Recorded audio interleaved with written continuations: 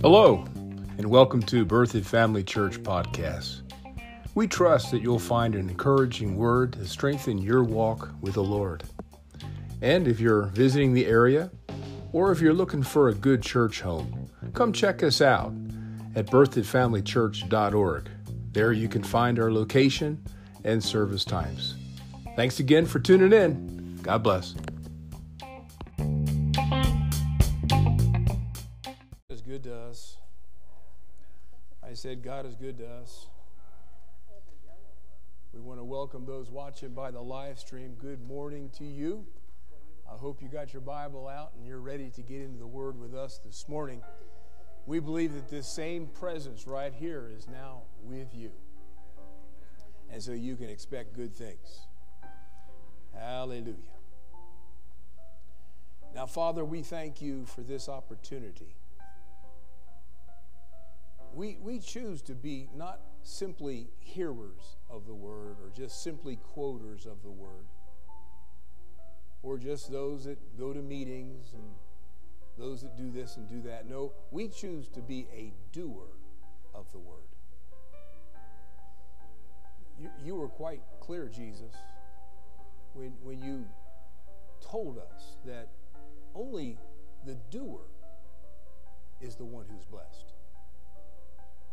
You showed it. It's not up to you, Lord, to bless us. It's up to us to walk in line with what you say, believing. And that's when the blessings are made manifest.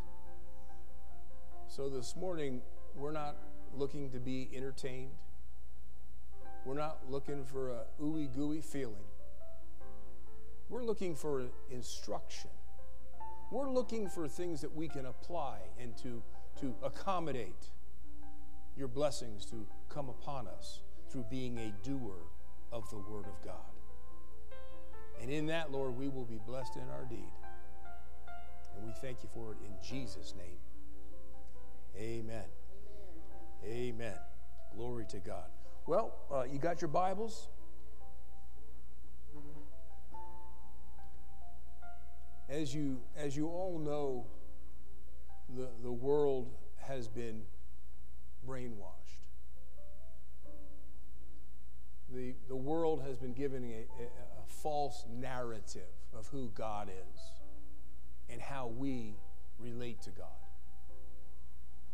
And most people in the world, because of that, have a legalistic belief in how God interacts with you and I. Now, that's how I was brought up in the local church. You know, we used to say, if you do that, God's going to get you. Or I can't believe, if you'd walk into a church, the roof would fall in. Or if you go do that, you're going to get struck by lightning. Am I the only one who heard those things about God? Oh, my goodness. We were always, wondering when he was going to swat us with that fly swatter. But that's not the relationship we have with God. Our relationship with him is not based on our behavior. It's not based on how good we are or how bad we are. Amen. Aren't you glad? Yes. We can prove that from the Word of God that good works don't accomplish anything in terms of our standing with God. Look at Isaiah 64:6.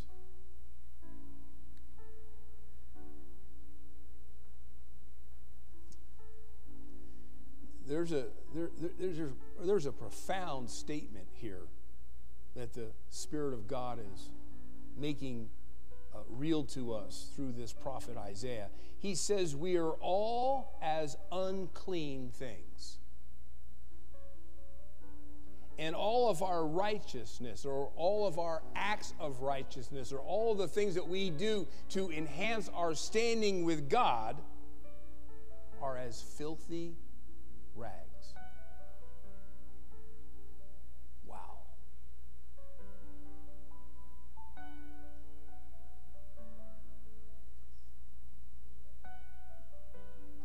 You see, God doesn't respond to you or to me because of our goodness or how awesome we think we are. But you know, he wants us to put our faith in him, trusting in him, apart from how often we miss it. It's interesting that so many people are basing their standing with God solely on the fact of their good works. Now, I'm not belittling good works this morning. The Bible tells us that we are to have good works as a result of who we become in him. But our good works do not enhance or cause us to be closer to God. The reason that the devil's been able to get us so taken in with the fact that we can get good enough for God, and that's what every other religion in the world is about good works. The reason he gets us to get away with that and to fall prey to that is because we compare ourselves with other people. Come on. Yeah. In the height of my life against God as a professional sinner, at the height of that, when I was in the deepest muck of the world, I still thought I was good enough for God because I compared myself to others who I esteemed as worse than me. But you know, the Bible never tells us to compare ourselves with one another. I want you to look at 2 Corinthians chapter 10. Now remember, just keep smiling while we're preaching, and I'll never know the Lord's speaking to you. I'll never know it. I'll just never know it. Amen. Just smile. That's good, Pastor. Right? I'll never know. Look, this is an interesting verse. I wonder how many of us have seen this. This was just brought to my attention not too long ago. 2 Corinthians 10:12. I'm reading from the King James. He says that we dare not make ourselves of the number or make ourselves like everybody else or compare ourselves with some that commend themselves. Come on. Have you ever been around that guy? Some of us used to be that guy. Come on. Ouch, hallelujah. So we're told not to compare ourselves with others, and especially those that are talking about how good they are. Notice what it says about those that commend themselves. They are measuring themselves by themselves and comparing themselves amongst themselves. That's a lot of themselves. And it says that that's not wise. You know, you can't make your candle brighter by blowing out someone else's candle. Come on. Amen. Amen. And it's interesting how we like to talk bad about people, because what are we doing? We're talking about how good we are. We may not say that directly, Come on. but I can talk about you because I just happen to be better than you. Smile right here, right here. It's a good place to smile, right here. And we're good about talking about people. Well, what's happening is that's a false image of ourselves. Come on, yes. Yes. Right? It's a false image of ourselves. Well, if I'm not to compare myself with other people, then who am I to compare myself to? Anybody know the answer to that question? Let's see it from Scripture. Romans chapter 3, verse 23.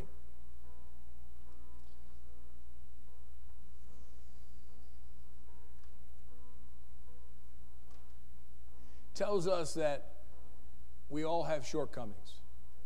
We all have failures. We've all missed it. We've all made mistakes. And because of that condition that we have found ourselves in by being born on this earth, we come short of God's glory. You know, we need to use God, our measuring stick, in comparing ourselves. Looks like I got a ways to go. I said, looks like I got a ways to go. So we know that when he talks about God's glory, he's talking about we're to compare ourselves with the example he gave us to be the author and the finisher of our faith. We're to examine ourselves and compare ourselves to Jesus. And we know that he walked this earth without sin. It tells us in Hebrews 4:15 that he became our high priest. That means he's the one that goes before God in our behalf. And he cannot be touched with the feelings of our infirmity, but in all points and in all aspects of his life, he was tempted just as we were and are, yet without sin.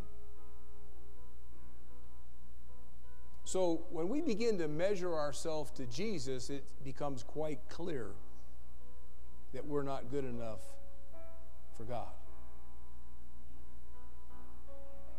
That was true yesterday.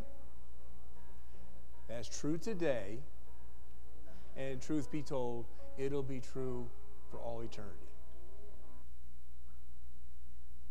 For all eternity, we're going to remember that what we have and that which is so glorious, we didn't earn it and we didn't deserve it. So why would he have anything to do with us?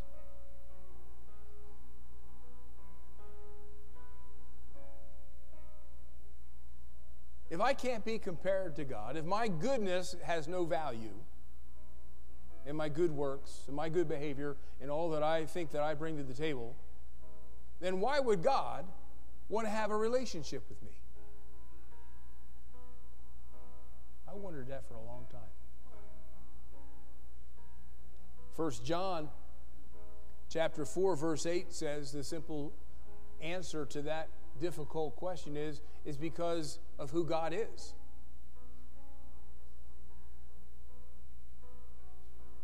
It tells us to the point in 1 John 4:8 that God is love. Notice it doesn't say that God has love.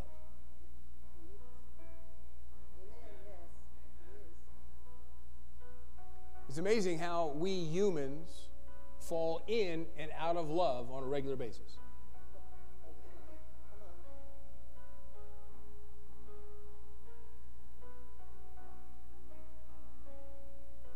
And that's because we base love from the world standard, which is an emotion, which is a feeling. And the world kind of love is I love you because what you do for me. And then when you no longer meet my expectations, well, I love you, but I'm not in love with you anymore. We could meddle right there for a little bit. We could talk about that a little bit. We got to be careful of feelings. We got to be careful of emotions and what is creating the emotions. Usually it means we're just looking at the wrong things. Yes. That's good. But you see, God doesn't have love. That's his nature. He is love. So he sees you through the lens of who he is. Amen. Now, there's some other really cool reasons why God loves you. I'm not going to go into detail. You can write down these scriptures. God loves you because you originally came from him. Amen. Hebrews 12:9. Since we came from God, because we were a part of God, and we're now a part of his plan. You see, God does everything on purpose. So if we came from him, then we come with a plan for us to walk out. Amen. You can find that plan over in Jeremiah 29:11. And then the other reason he loves us is because he purchased us. That's what redemption means. And he's already bestowed upon you blessings because of the price he paid for you. Amen. Yes. So when God saw you and when God saw me, when we were still in our trespasses and sins, when we were still walking around in the muck of this world, the filth of this world, the sin of this world, when he saw us, he didn't see our behavior. He saw that that's one that came from me. Yes. He saw sonship and daughtership when he saw you in the world. And then he saw the plans he had for you. I did all this so you could walk it out and be blessed. And then he saw that you are a part of what he was going to do on the earth. And you're part of his plan.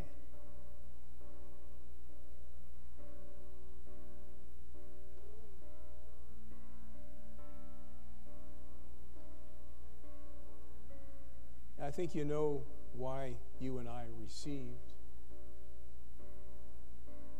and were able to take of God's goodness was because of his grace.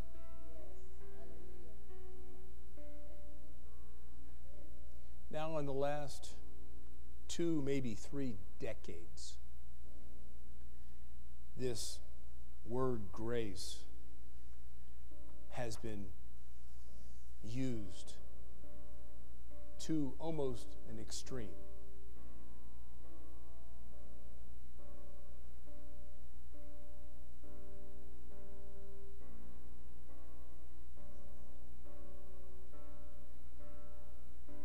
This word grace means undeserved, unearned favor and goodness and blessings from God.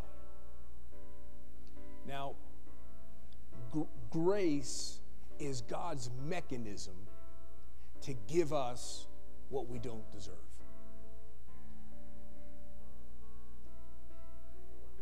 When I was the worst, God had already extended his best to me through his grace. Now understand that grace is what God does. Grace is what God extends to you and I. Another definition for this word grace means to be empowered to prosper, to be empowered to be successful, to be empowered to fulfill God's plan for your life. And so grace comes in all sorts of different flavors. We'll look at that next time maybe. But understand that God's grace is what he extends to us because we can't get what he has for us by ourselves. Go to a familiar scripture, Ephesians chapter 2.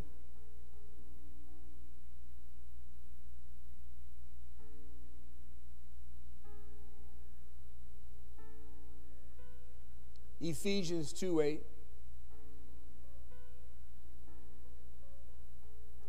It says that by grace, everybody say by grace, you are saved through faith. Now, just to get ahead of myself, I want you to see the two components that are required to receive God's goodness that he's provided for us. Number one, you have to receive his grace.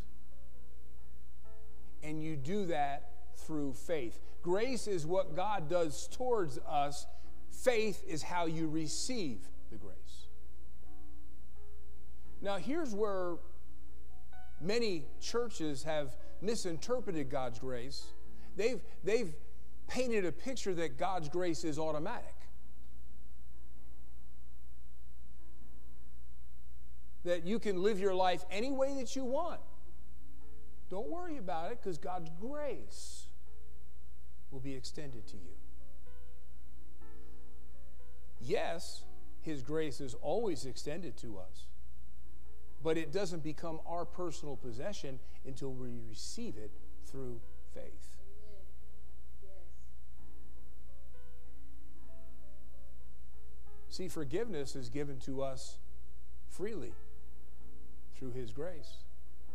But until I recognize that what I'm doing is wrong and I pursue that forgiveness by faith, I won't have the standing the Lord wants me to have.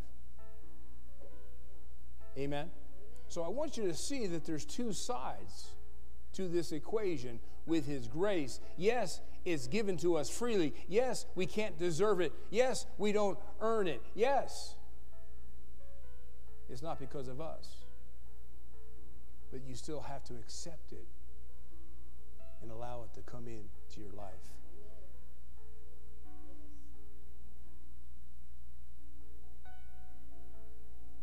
So when we see how salvation was procured and received, do you know that I had the potential to be saved for 24 years?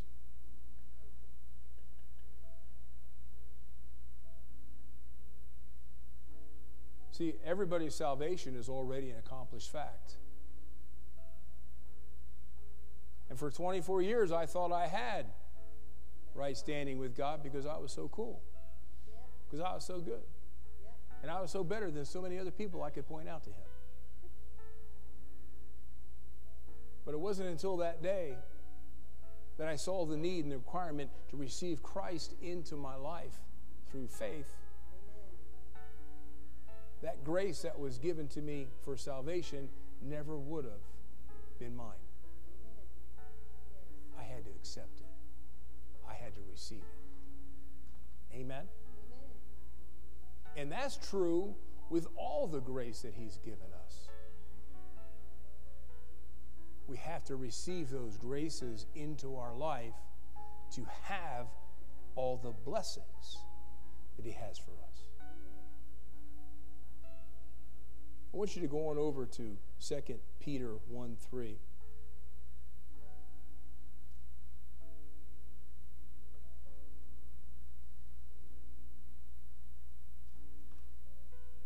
Second Peter 1:3.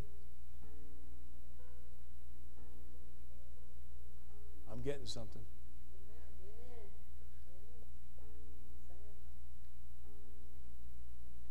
According to his divine power. Now, I want you to notice that Scripture is worded exactly the way it was given by the Holy Spirit.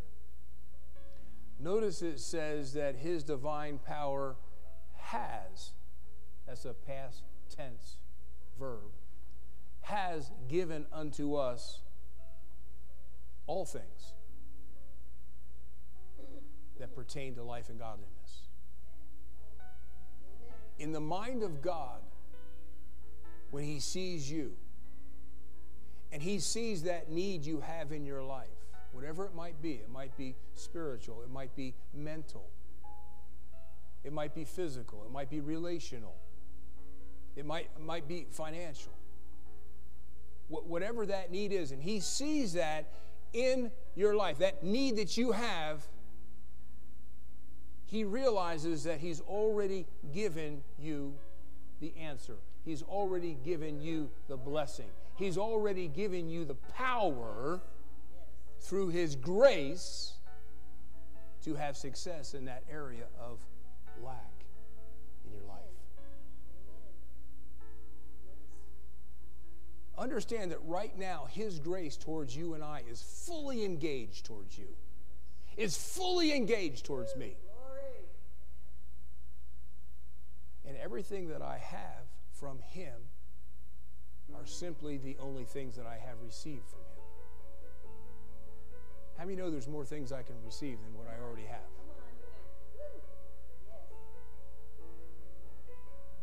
Amen? So it's now up to us to receive what He's already given us. All things that pertain to life and godliness. And then when you begin seeking it out in His Word, you're given the knowledge of that, then you have the faith to receive it. But until you and I have the faith to receive it, we'll never have it. We'll see that over here in Hebrews chapter 6, verse 12.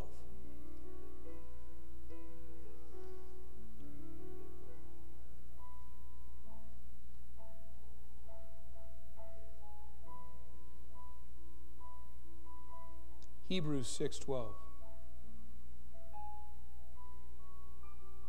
He's asking us not to be slothful. Now, slothful, I don't know what that means. Sluggish? Huh? I'm sorry. Sluggish? Huh? Slow? Like the people in the short bus? Oh, okay. Take that out of that tape there. Just edit that, please. That was mean and stupid and wasn't funny. I looked it up in like 13 different translations. And one translation of slothful is lazy. Man, if you read Proverbs, you find out it says an awful lot about lazy. So he says, don't be lazy. And what's a lazy person? My name's Jimmy. I'll take everything you give me, Lord. Here I am. Give it to me. Give it to me. Well, that's not really being a student of the Word as to how God's going to get it to you.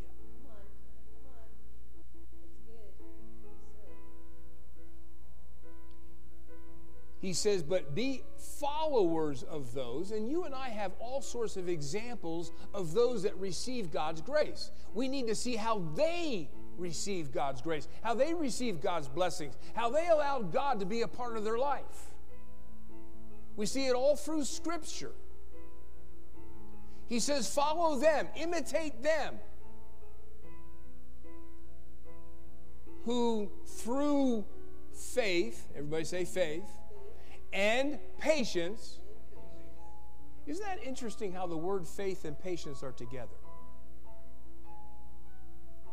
Did you ever notice how faith and patience is found together in multiple places in the New Testament? Well, if I get everything the first time I pray and it's already mine and I got it, what do I need patience for? Because maybe it doesn't manifest in the seen realm right away. You got to believe for a while.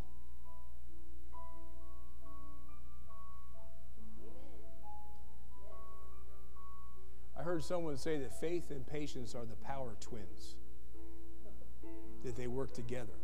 That patience gives the power of faith the time to work and to create.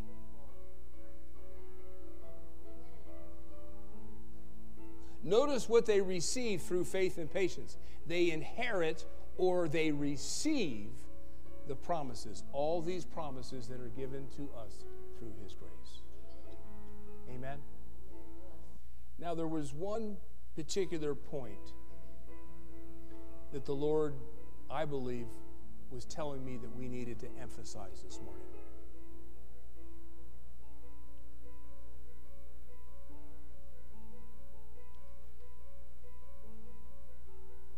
Your relationship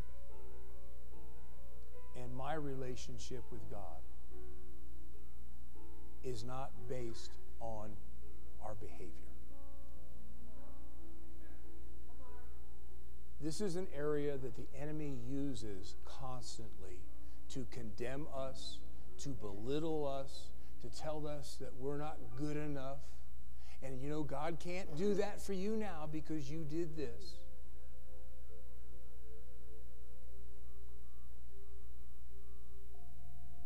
And it's just not true. It's a lie. Because when you accepted Jesus, you received his very life and his nature and his righteousness. On the inside of you, your inner man is now perfect. In fact, the Bible says that your inner man isn't even capable of sinning. Now, the outer man, not so much. Your outer man is just a farm animal. And a farm animal will just get into anything. But on the inside, and this is where God's looking. He looks on the inside of you, and he sees a new creature. He looks on the inside of you, and he sees that you're the dwelling place from his Holy Spirit. He looks on the inside of you, and he sees that your nature is just like his. It's love. He looks at you, and he sees that you're a part of himself. See, you're like a cell that's a part of your body.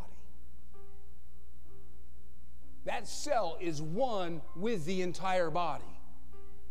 And that's how it is in God. He's not here and we're over here. No, we are one in him. You can't separate us from him. In him I live. In him I move. In him I have my being. Yes. Hallelujah. And you can have your worst day. You can have the day that you made the most mistakes. It could be the day that you felt the worst about yourself. It was the day that looked like it's all going up in smoke. And God will look at you and go, my baby, Come on. my child, Come on. Amen. the one who's a part of me.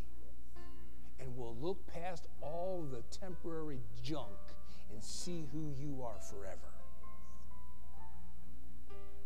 And so this morning, I want you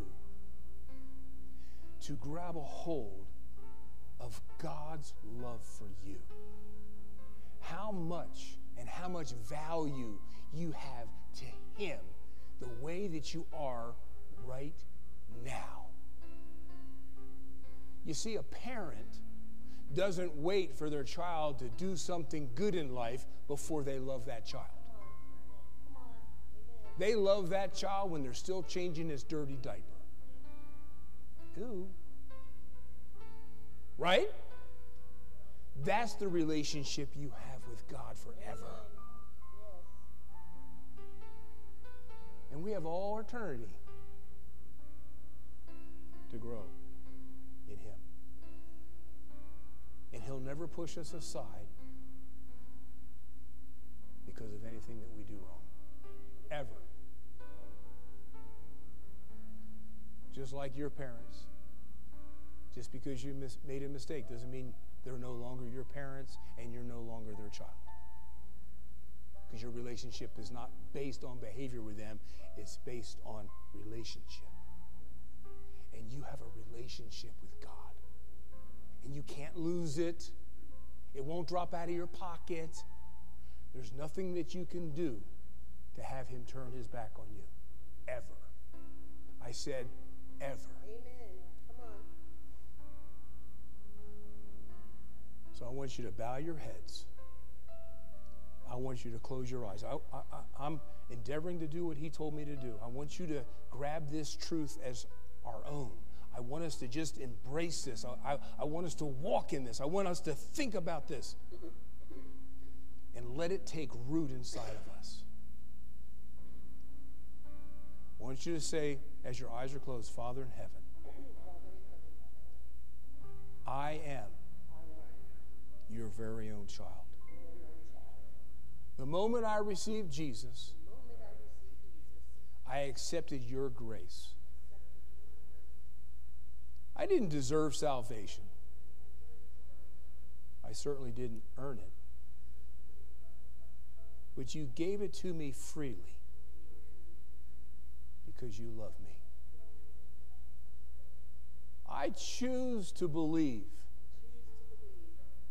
that you love me because of what Jesus did and not because of what I've done. Everything that I receive from you will be because of Jesus and what he did for me. Therefore, every time I pray, you will hear me. You will answer me. Every time I call out to you, regardless of how I feel and how things seem, you will hear me and you will respond to me.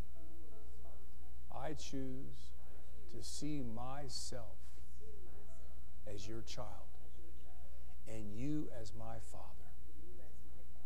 Therefore, I'm secure. Therefore, you don't condemn me, so I don't condemn myself. I choose to walk in that truth. In Jesus' name, amen. You have God's grace. You received it. It's yours. Now see yourself as he sees you. Especially when it don't feel that way. Does that sound good? All right, you guys are blessed. We'll see you.